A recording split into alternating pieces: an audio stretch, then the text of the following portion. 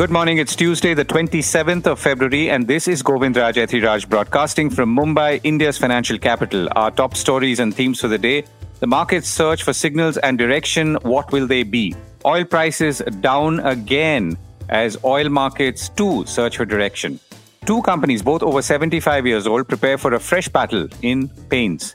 India's chip plans and why NVIDIA chips are special. How Indian businesses have thousands of crores of unspent money for social projects.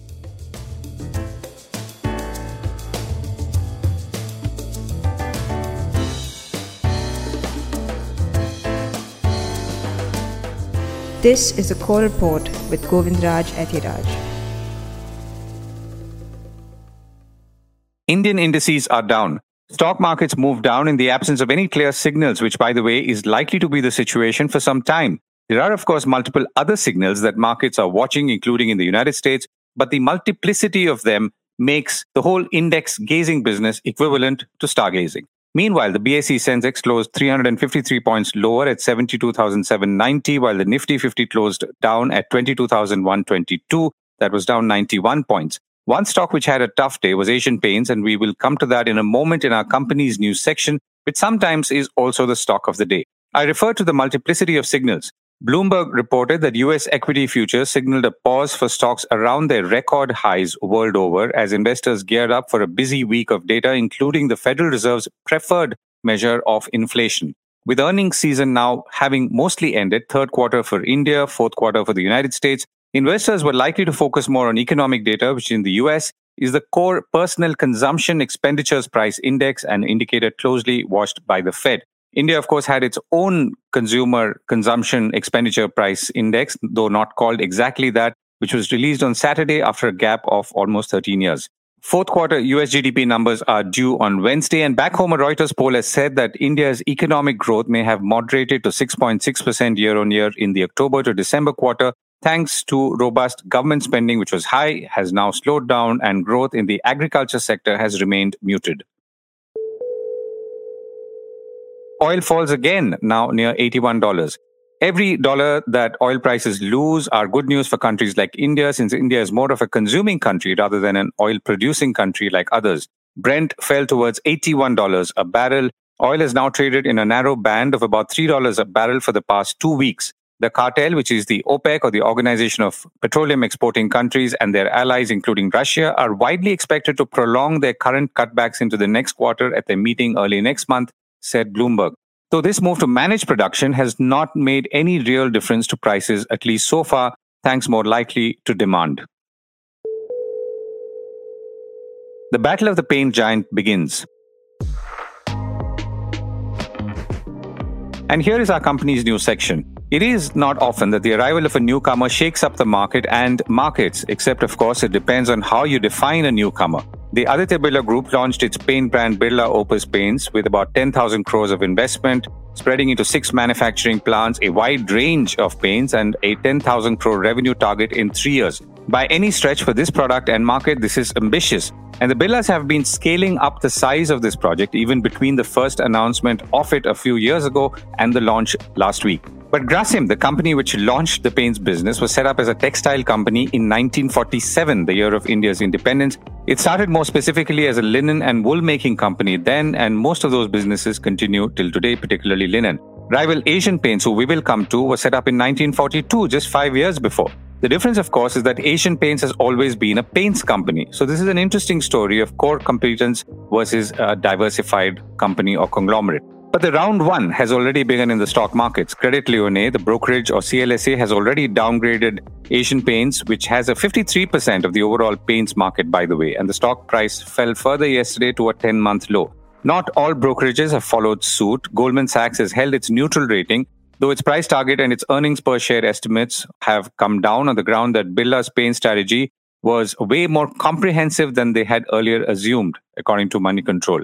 Macquarie has maintained its outperform on Asian Paints, and the other players like Berger, which has 19%, and Kansai Nerolac, which has 12%, could be affected more, particularly Berger Paints, according to the stock brokerage. Now, in general, a non-venture funded big bang greenfield entry like this into a mature marketplace is not very common. And interestingly enough, as I said, from two companies who've been around for more than 75 years, one, of course, in paints, and one in all kinds of other businesses.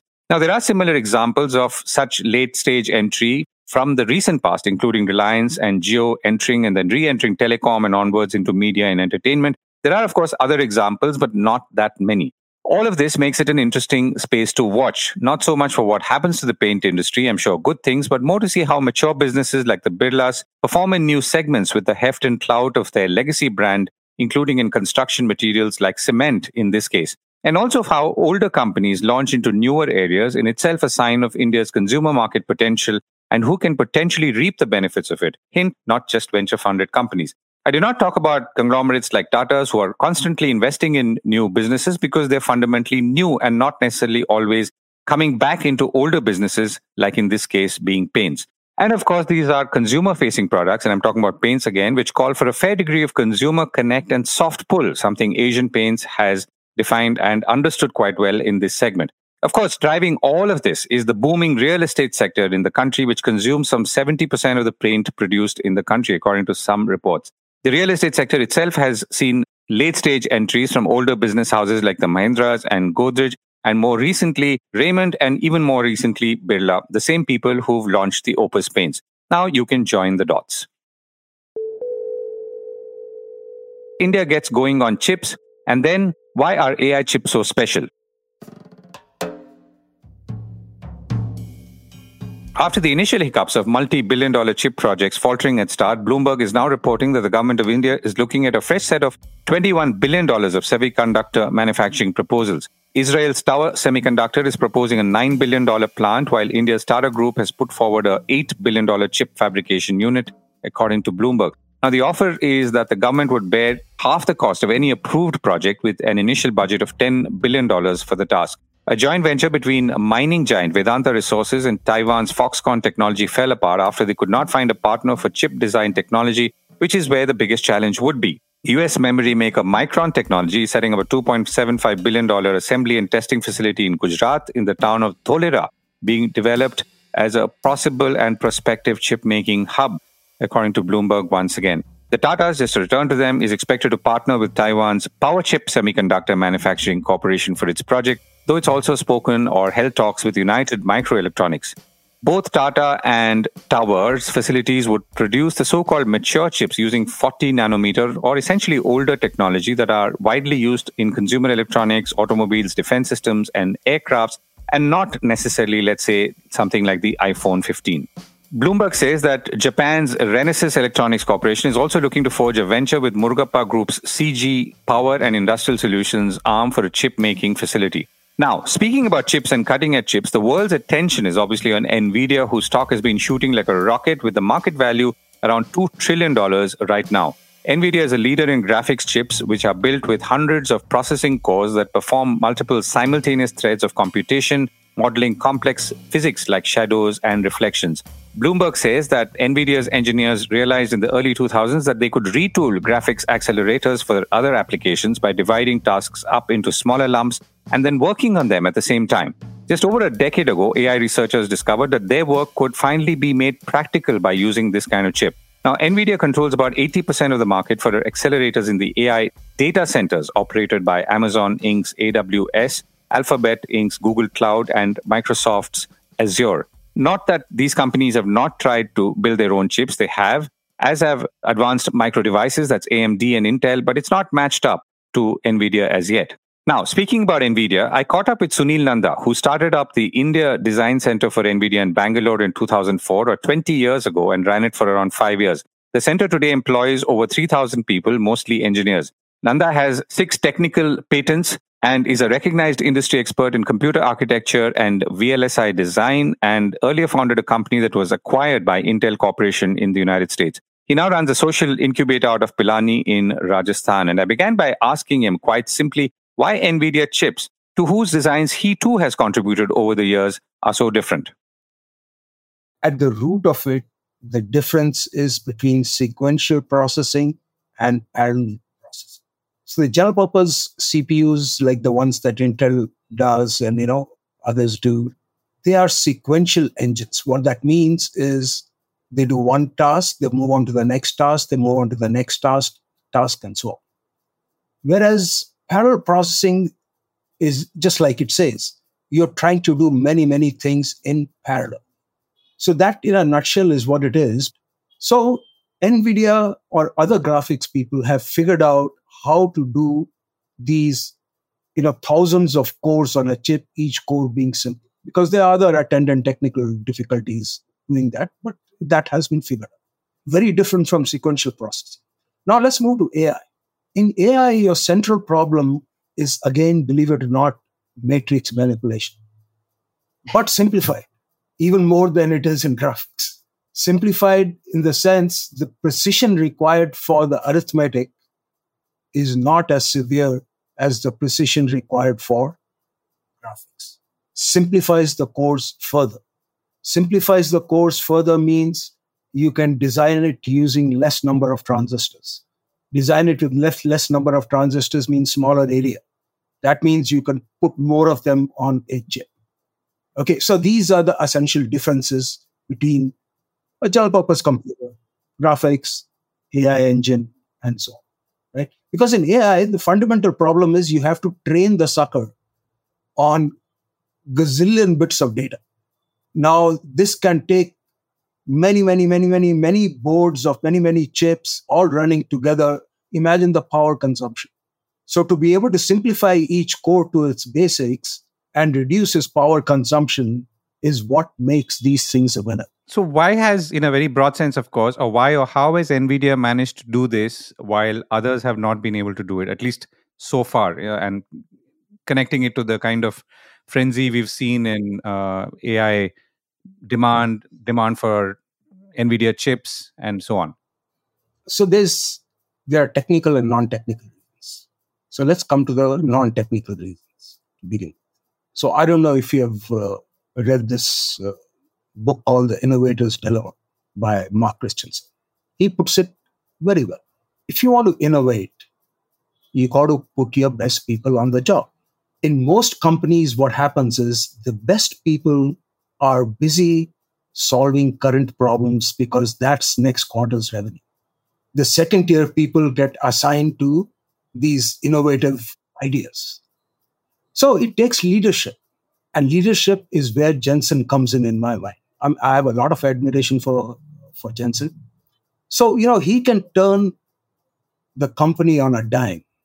And for a company as large as NVIDIA to be able to do that, the leadership quality is tremendous. And the risk-taking ability. That was the non-technical part, which is, of course, critical because that's the leadership. And what about the technical part? So on the technical part, what ends up happening is see, what's the name of the game in chips? To make money, your chips have to yield. Okay, now let me explain that maybe a little bit. I won't get too technical. So every wafer, see, when you go to TSMC, you buy wafers. N number of wafers I'm going to buy.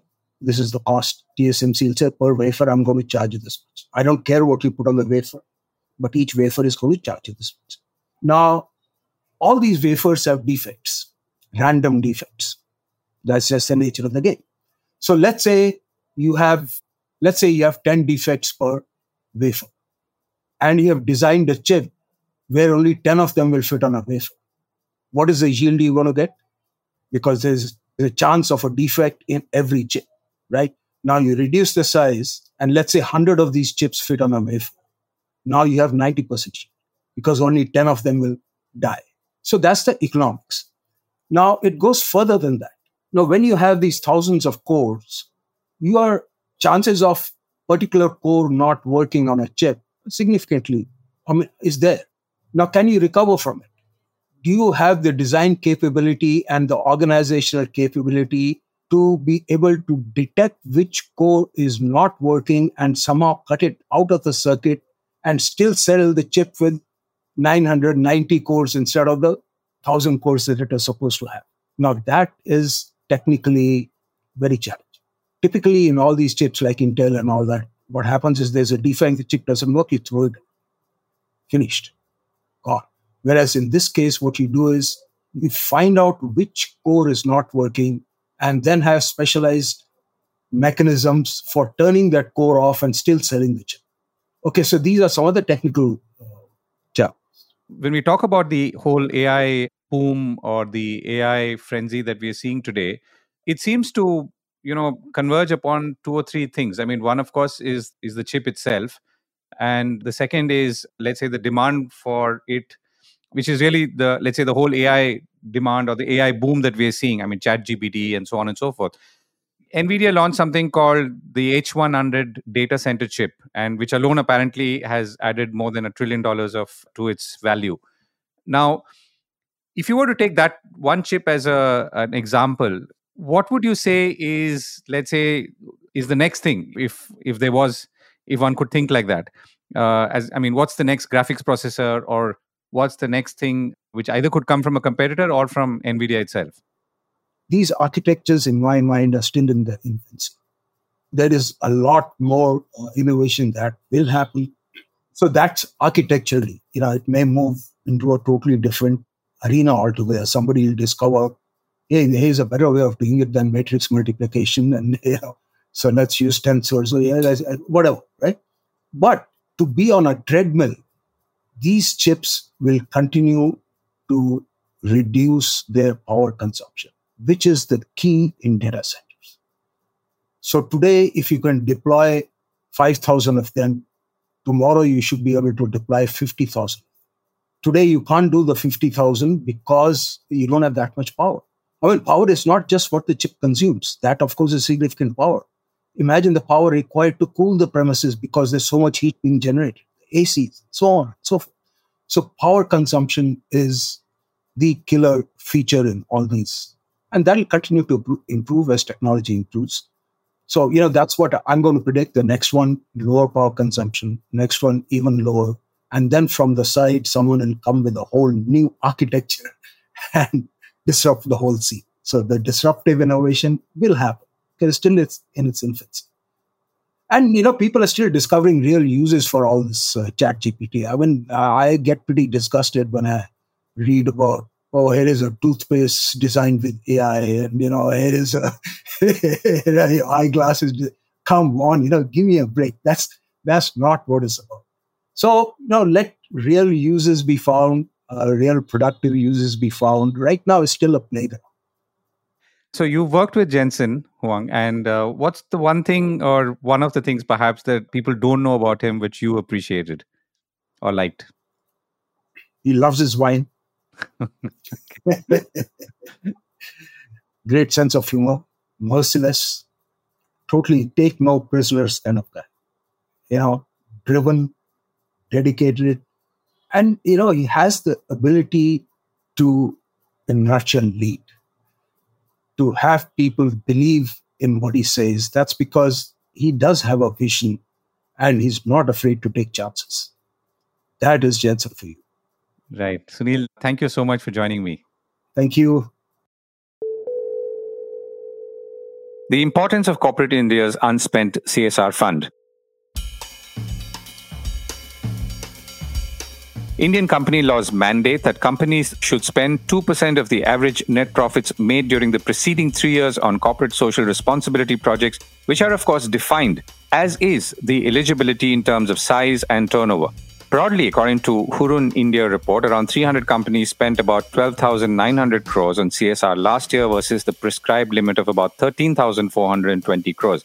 The interesting point, or the number to focus on here, is the unspent CSR money, which was over 1,000 crore rupees. Now, the law says that you can give that unspent money to the PM CARE fund or other prescribed funds by the government, that is. The argument here, however, is that companies could be more active and proactive in the way they manage their funds and thus play a more active role in adding heft to their social contributions. Also, because of time, the total CSR pool has now crossed over 100,000 crores and will keep increasing as, let's say, profits grow in Nifty 50 or Sensex 30 companies, and of course others, including unlisted companies. I spoke with Govind Iyer, a board member at Infosys and also chairman of Social Venture Partners India, an organization that works with organizations to create structured engagement with non-profits, among others, across India. And I began by asking him to talk about why unspent CSR funds were such an important issue. So let me pull back for a minute, Govind, and say that I think the CSR initiative launched many years ago, I think has been a fantastic addition to India's social sector development and the entire development of the country. And I think it's going really well. I think From what I read from reports, over 25,000 crores was deployed in the last year and a half, in the last couple of years towards this. But what's more important is that it should be deployed to right causes. And I think many CSR companies are doing that really well through their own foundations, through implement agencies, etc.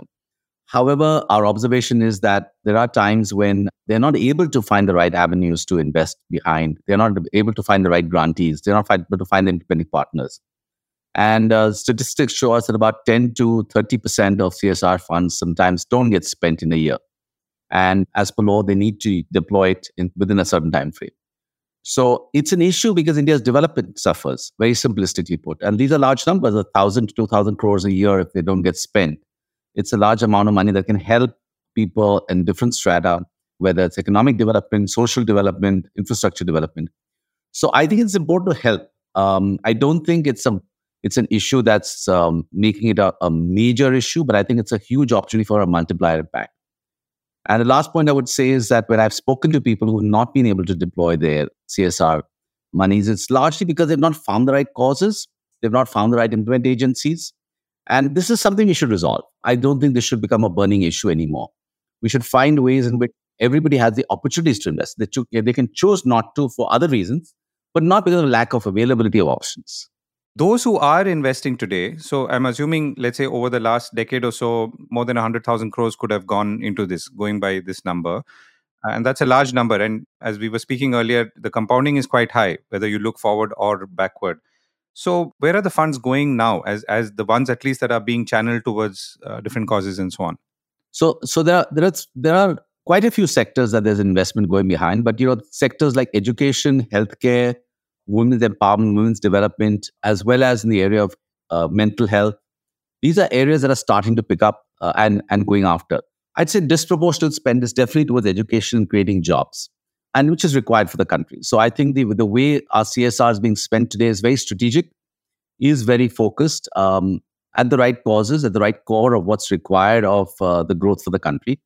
So I would pick maybe 5 areas that a disproportionate spend or 80% spend goes to, which is education, livelihood, healthcare, now increasingly sustainability, environment, and mental health. What would you tell a company who says that, yes, I am making profits as per the computation that the government has set out. I really don't have the time and the bandwidth to, sit down and find a cause and then monitor it and so on. I'd rather just give it to a PM CARES fund, which also I'm allowed to do in order to get my tax exemptions. So I think it's definitely a good idea to do that. It allows you to make a contribution to a fund that's actually intended to make a difference to the country by implementing through the government agencies. Nothing wrong in doing that. But I would say the most important part about philanthropy is engagement. People engage with the money they give. When you give it to PM CARES, it is being done for the right reasons and with the right deployment plan. But engaging with your own money that you have created and generated over the years is the best way to do philanthropy. Now, why do people not do it? For 2 reasons. One is they may not have the resources to do it. The second is they may not know how to do it. And that's where many organizations in India, like Social Venture Partners that I'm part of, or Dasra, or Giving Pie, or Accelerating in Philanthropy, there are many companies today in India that provide you the opportunity to understand where to go and how to do it, and then you can make your choices. Today, people don't have the choices, and we'd love to provide them choices as we go along. You sit on several boards, Govind. What's your sense about, are these things discussed in board meetings? What's the level of engagement that there is? So from the many boards that I've worked with over my journey at Egon Zehnder, I've had the opportunity to work with at least 30, 35 companies at their board levels. I do feel this is a topic that's very serious. The chairs on the CSR committee and the ESG committees are taking this seriously as to where it's going and how it's going and the impacts thereof. So yes, there is a very, very conscious choice in boardrooms, at least over the last 5 years.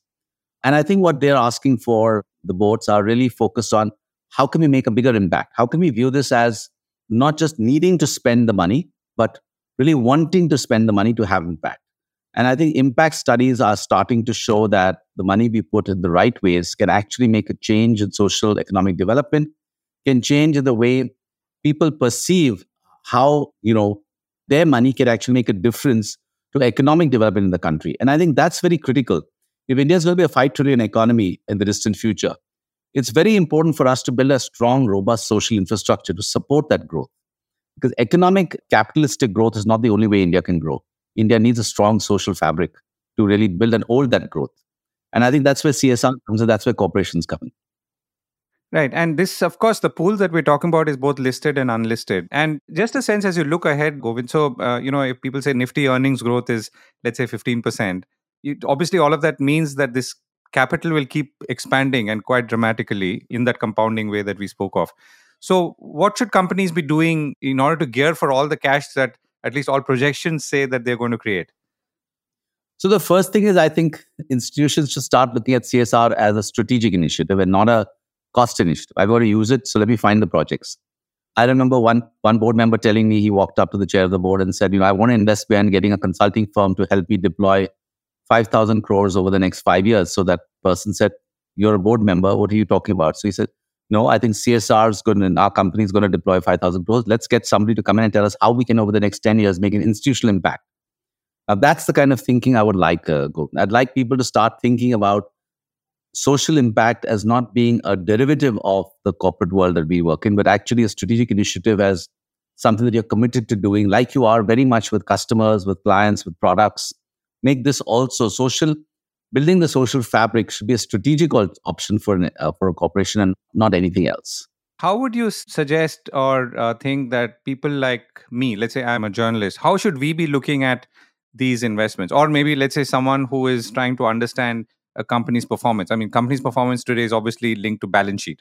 This could be a triple bottom line or whatever you could call it in many words. But how do people outside of the system assess what a company is doing with the kind of numbers that you're talking about now? So I think, great question, Govind. I think two things. One is, I think we should view this as social profit. We're used to capitalistic profit. So triple bottom line is part of that. So I'm a believer that while we say NGOs or non-government organizations, I think calling them social profit organizations or social purpose organizations is a much better way of giving credibility and institutional purpose to this category. The second thing is, I think people like you and me and others, should engage with our money. We all have the ability to contribute, both financially and non-financially. Just to be clear, this is all about, I love CSR organizations that may give 100 crores, but get 100,000 employees or 1,000 employees from their company working with that 100 crores. To me, that is engaged philanthropy. How can we get CSR and employees to go together to make the world a better place? And I would say, Govind, that organizations are there. Organizations like Social Venture Partners, where we have about 600 of us across India today, working with about 130 not-for-profits and helping them scale and grow over a consistent 3-year time frame. We work with them for 3 years. Those are organizations that people like you and others can either be part of, but more importantly, work with to drive your agenda. So you might have a need to, as a journalist organization, you may choose to say, I want to do something in arts and culture.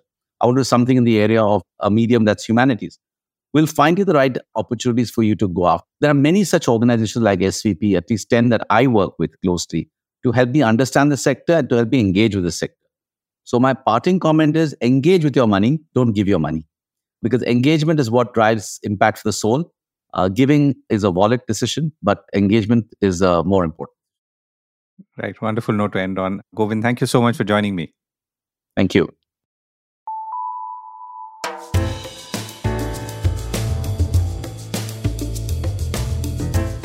That was the Core Report with me, Govindraj Ethiraj.